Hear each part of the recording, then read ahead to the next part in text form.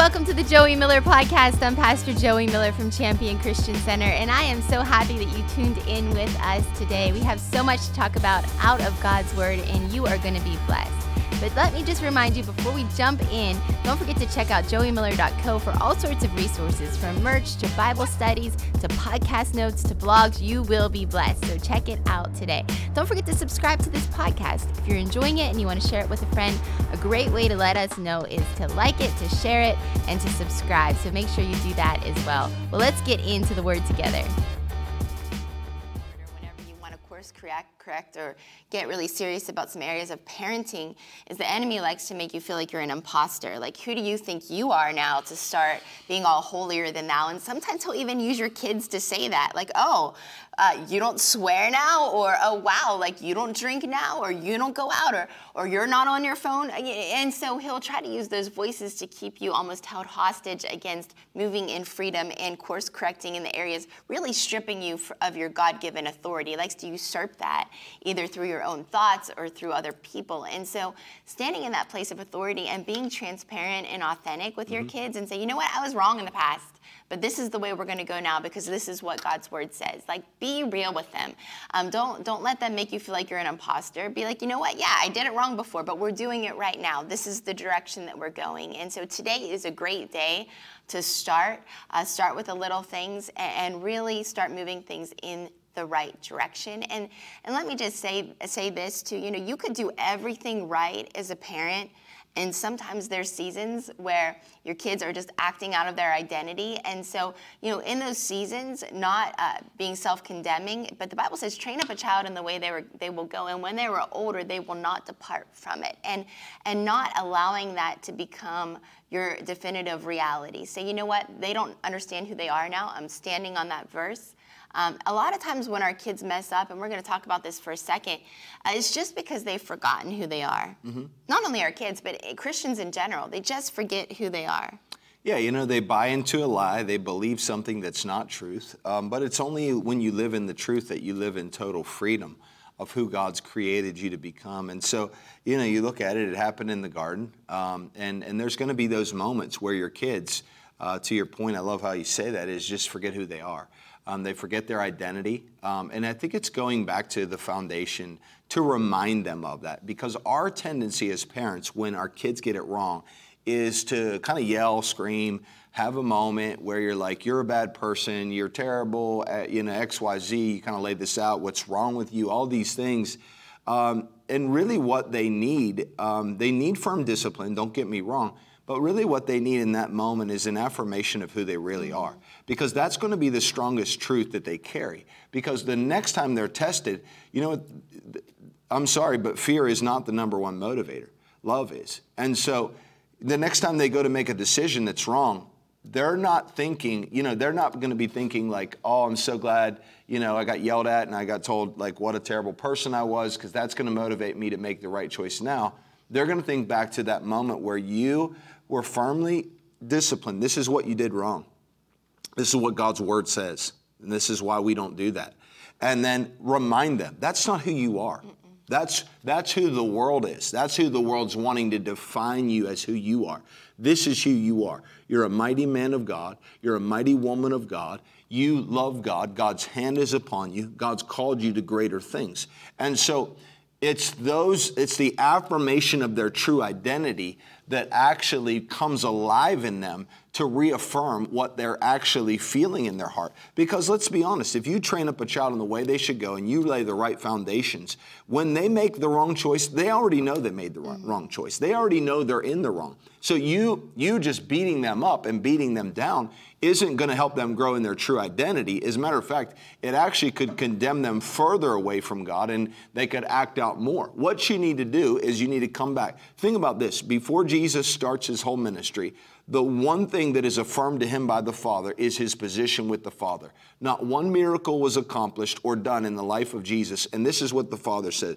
This is my Son whom I love and I am well pleased with. In other words, it wasn't based on Jesus' performance of how many miracles that he had done. His identity was needing to be reaffirmed by the Father before he stepped in to his season where he manifested really the fullness of God's plan in his life.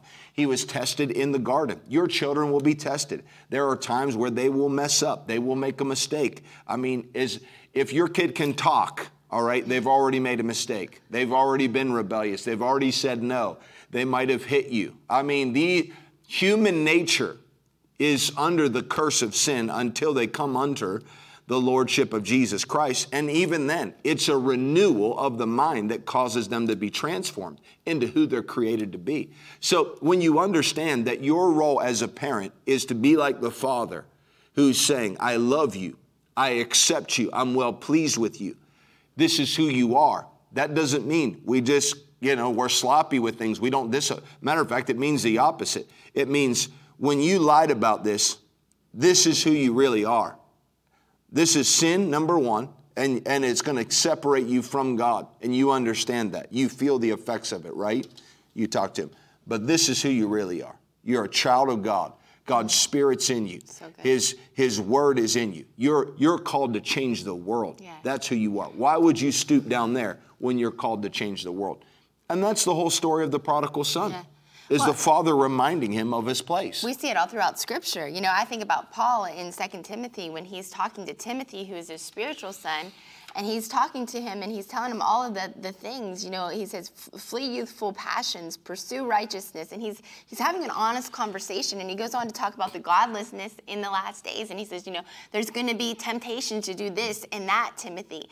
But then I love this because there's a switch in the text in verse 10 of 2 Timothy chapter 3. He's telling him all the temptations, but then he reaffirms his identity and he says, but that's not who you are, Timothy. That's what the world says, but you, and he goes on to tell him how to live righteous before the Lord. He talks about fulfilling the call that God has upon his life. He's reaffirming the destiny in Timothy. So just like you were talking about the prodigal son, you were talking about Jesus and the Father, we see here Paul and Timothy, that as parents, earthly human parents, you are the closest representation to your children of God the Father on planet Earth. So they're watching how you respond to things. They're watching that when they make a mistake, how you respond and react. And our natural inclination as a parent is to get angry, to feel hurt, to feel betrayed, to feel like they've let us down, to put an arm up a distance out of hurt. But God the Father, he looks past all of that. And yes, he calls us to greater standards, and we have standards in our house, and we have rules, and we have punishments. But at the end of the day, it's not letting that thing label them to the place that they feel like, oh, I am that now. I might as well just quit. My parents think I'm a loser. My parents think I've let them down. No, you're speaking potential into them. You're saying, that's not who you are. Let me give you a glimpse of who you are. And that's what Paul's doing with Timothy. He's saying, let me give you a glimpse, Timothy, of who God has called you to be. You have a call of God upon your life. You're going to be preaching the gospel. You're going to be declaring God's goodness. And so when we understand that we're representing the Father through how even when they respond in making mistakes, is to reestablish their identity, to reaffirm everything in the world is telling them that they are not who God created them to be. Everything in the world is trying to lure them away to a false identity, to conform to a culture that is not godly. They need you as the parent to affirm and establish who they are in Christ. And what they did doesn't sway or change that.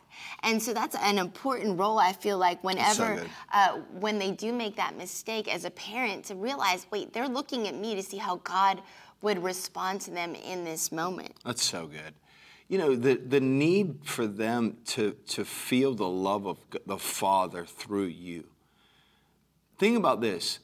Their first interactions with God should be through your life.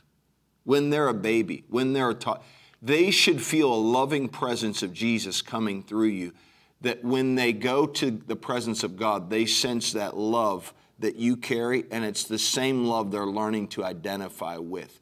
That unconditional, passionate love where you pray for them. This is the last letter that Paul writes to Timothy, and to your point, The whole book is about reaffirming his identity. Listen to what he says. Timothy, I thank God for you. 2 Timothy 1, verse 3. The God I serve with a clear conscience, just as my ancestors did. Night and day, I constantly remember you in my prayers. You see his passion and love for Timothy?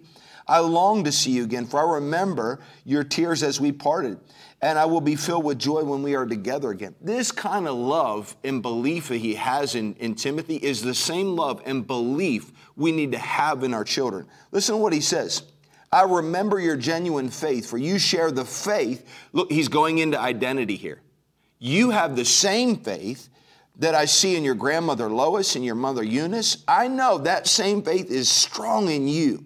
That is why I remind you. What is he doing? He's reminding him. This is what we're talking about. Reminding him of who he is. I see it in you. I see it on you. That's one of your roles as a parent, is to see what's in them. They can't see it. They're doubting it. They're growing in it. They're too immature. It's just like a baby. They can't see the things you see as an adult. They can't understand it. That's why your role as a parent is to be a seer, to say, I see this in you. Your greatness is on you. Even when they're making a mistake, that you and I will do this. You know, one of our kids just made a mistake the other day. And what do we say? We say, this is who you really are. God's hand is upon you. He's anointed you. What am I doing? I'm releasing the word of the Lord over their life, because there's always an anointing on the word that you release upon your children. So if you reaffirm and you're saying what God's saying, it's pushing out every adverse voice that they're hearing in that moment. I'm a loser. I made a mistake. I can't do this. This is only mom and dad's faith. It's not my faith. It doesn't work for me. God doesn't hear my prayers. These are all things they're going to hear because you heard it too. Yeah. But in that moment where you release the word of the Lord, you're anointed by God. You're called to change the world. You're going to do damage to the kingdom of hell. You're going to destroy the works of darkness. You're loosing the very word God has already spoken over them. And there is an anointing on you because you're the authority over their life. You're speaking over them. And they're receiving that reaffirmation of who they really are. He said it's strong in you. This is why I'm reminding you again, fan into flame. Many times we tell our kids, you know, I'll tell them, don't you ever get lukewarm.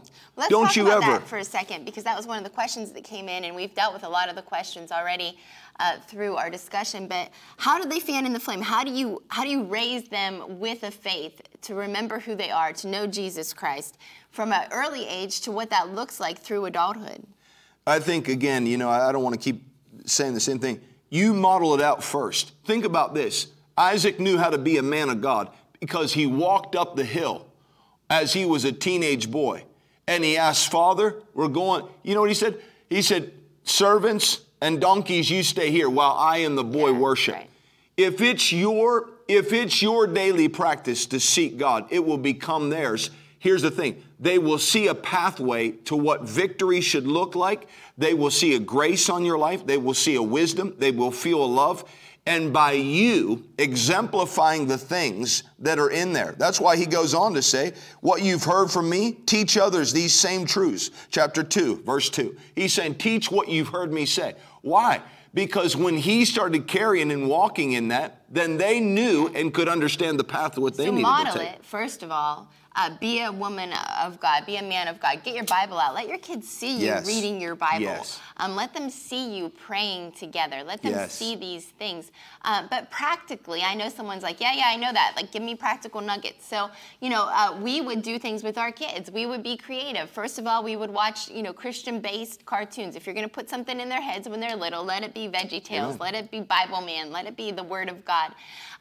But so we would do that, and then we would have a children's Bible. We would even act out. Sometimes I would have the kids act out the Bible stories, that we would actually have Bible time. I took responsibility as the mother to be the teacher of the Bible to the children when they were at home with me. I didn't rely on Sunday school. That's a great children's church. That is a great supplement. Even in the nursery, you know, nursery workers pray over your kids. I took responsibility to get the Word of God into my children. And so that looked like talking about that. As they were younger.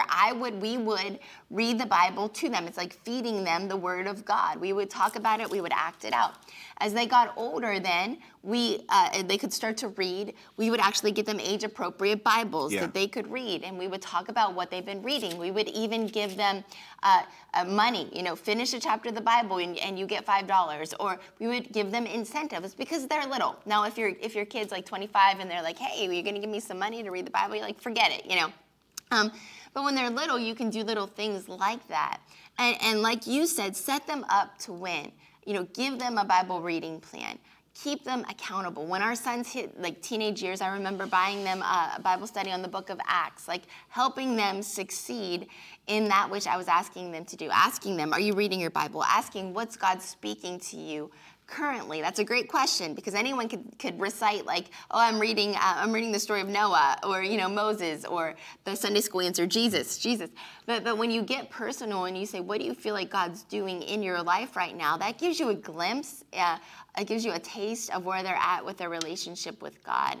And then what are they listening to? So really trying to put the right things in front of them, trying to give them the right tools to succeed, but don't miss out on the accountability piece. We think just because they're old enough to stay home by themselves, we're done, we've crossed a parenting finish line. No, even with our adult children, even with our son who's married, still keeping him accountable. How you doing with your Bible reading? You coming to prayer this morning? You are tithing, right? All of the things that you want to ask those accountability questions to keep them on the track that they're going on. Yeah, you touched on something that is so important. One of the things that you're responsible for as a parent is you are a gatekeeper. There's two gateways to the heart, and that's the eyes and the ears. And so, even one of the things I tell my kids all the time, the music you listen to should be worship. I don't care that you know anything about who's the top on the chart, because I could care less about things that lead to worthlessness. If it's rooted in the flesh, it counts for nothing, Jesus said. So you have to realize right away that the ears and the eyes are the gateway to the heart. What are you listening to? One time one of our children, I said, let me see what you're listening to. I said, you're not listening to this. You need to fill your spirit with the right things, because you can't tell me for one moment you're going to consume all these materials and not have a temptation to act it out. I don't care what you say. You're a fool if you believe different.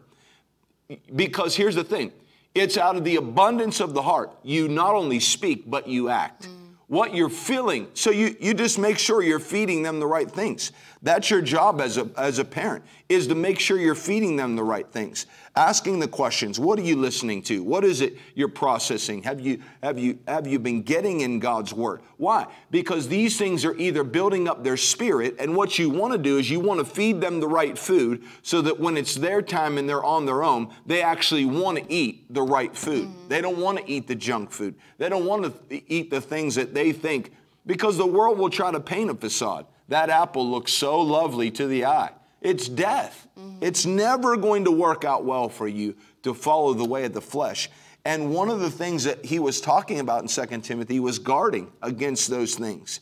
And so, again, it comes back to you feeding them the right things. As you said, I love that. When they were young, you fed them the right things, what they were watching. As they're older, you monitor. What are you listening to? What's on? It should be worship. It should be music that is edifying, that's building up your spirit. Listen, you don't need one more battle. You need to fill yourself with things that matter. So good. And that's the Word. And as they get older, it goes more from you're going to do this because I told you to do it, but it's influenced by leveraging your relationship with them. And that's why it's so important to have those values and a vision for your family, that you are making those relational investments, that it's not strange when you call them and ask how their day is going, or when you call them and say, hey, I've been praying for you. It's not like, why are you calling me? That you have that ongoing relationship. I've always prayed since the kids were little, Lord, let us choose you and let us choose each other. Let us love you and let us love one another. And so, creating that atmosphere where we go out of our way to connect with our kids. It's not something like rocket science. Find what they like and make it what you like. I remember playing video games with our sons. I remember weight training and going on runs, doing a 5K with one of our sons, connecting with our daughters. So going out of your way, those are investments that you're making to leverage the vision that you want to see come to pass. So that's where intention and reality are divided by what investments that you're willing to make, both spiritually and on a practical level, so that when it comes time and they are a teenager, you have that relationship and that relational leverage to say, you know what, you're not going to be listening to this, and let me tell you why. Mm-hmm. Yeah, no, it's good. And I think, you have to see yourself as a shepherd in their life. I told one of our children the other day, I said, listen, I'm your father. So, God has given me, put me as an authority over your life to watch over you, to ensure like you're on the right path. That's what a shepherd does, to make sure the thing about what a shepherd does, make sure you're eating the right things, make sure that when there's wolves around, the shepherd's protecting. And that's what I said, I said to one of our children, that's why you're never allowed to hide anything from your mother and I. Why? Because there's wolves out there. And what a sheep will do is it will let you know by its mouth when it sees a predator. And what is the shepherd's job? Is to strike everything that's coming against. Because this isn't a natural battle. It's a spiritual battle that's being waged for the hearts and souls of humanity. And, I just decree over you, every one of your children will serve the Lord. There won't be one tragedy. There won't be one setback in Jesus' name. And you're going to see them serve God and live for God, live on fire for God. Amen. So good. So good. Well, these are just really practical elements. We answered some of your questions on parenting. Disclaimer, we're not experts, but we do love Jesus with all of our heart, and we have some good kids. So we're just believing God's best for you, praying that God continues to pour out his wisdom upon you as you parent these little humans, these lives that God has given you to steward, and really giving you the wisdom and the love to steer them in the direction of him ultimately. So praying restoration over your family, praying the fullness of God on display in your families, that every lost child will come back to him, that you would have the courage to course correct, that you start planting the good seeds, that you will see a harvest in the area of your family. You got this because of him. Amen. And so we're so glad that you joined us today. We love you so much, and praying God's best over your families. Thanks so much for tuning in to the Joie Miller podcast today. I pray you were blessed by God's word. I pray that the Holy Spirit was speaking to you and ministering to you, that his grace is empowering you to be everything that you're called to be. Well, until next time, I'll see you on the Joie Miller podcast.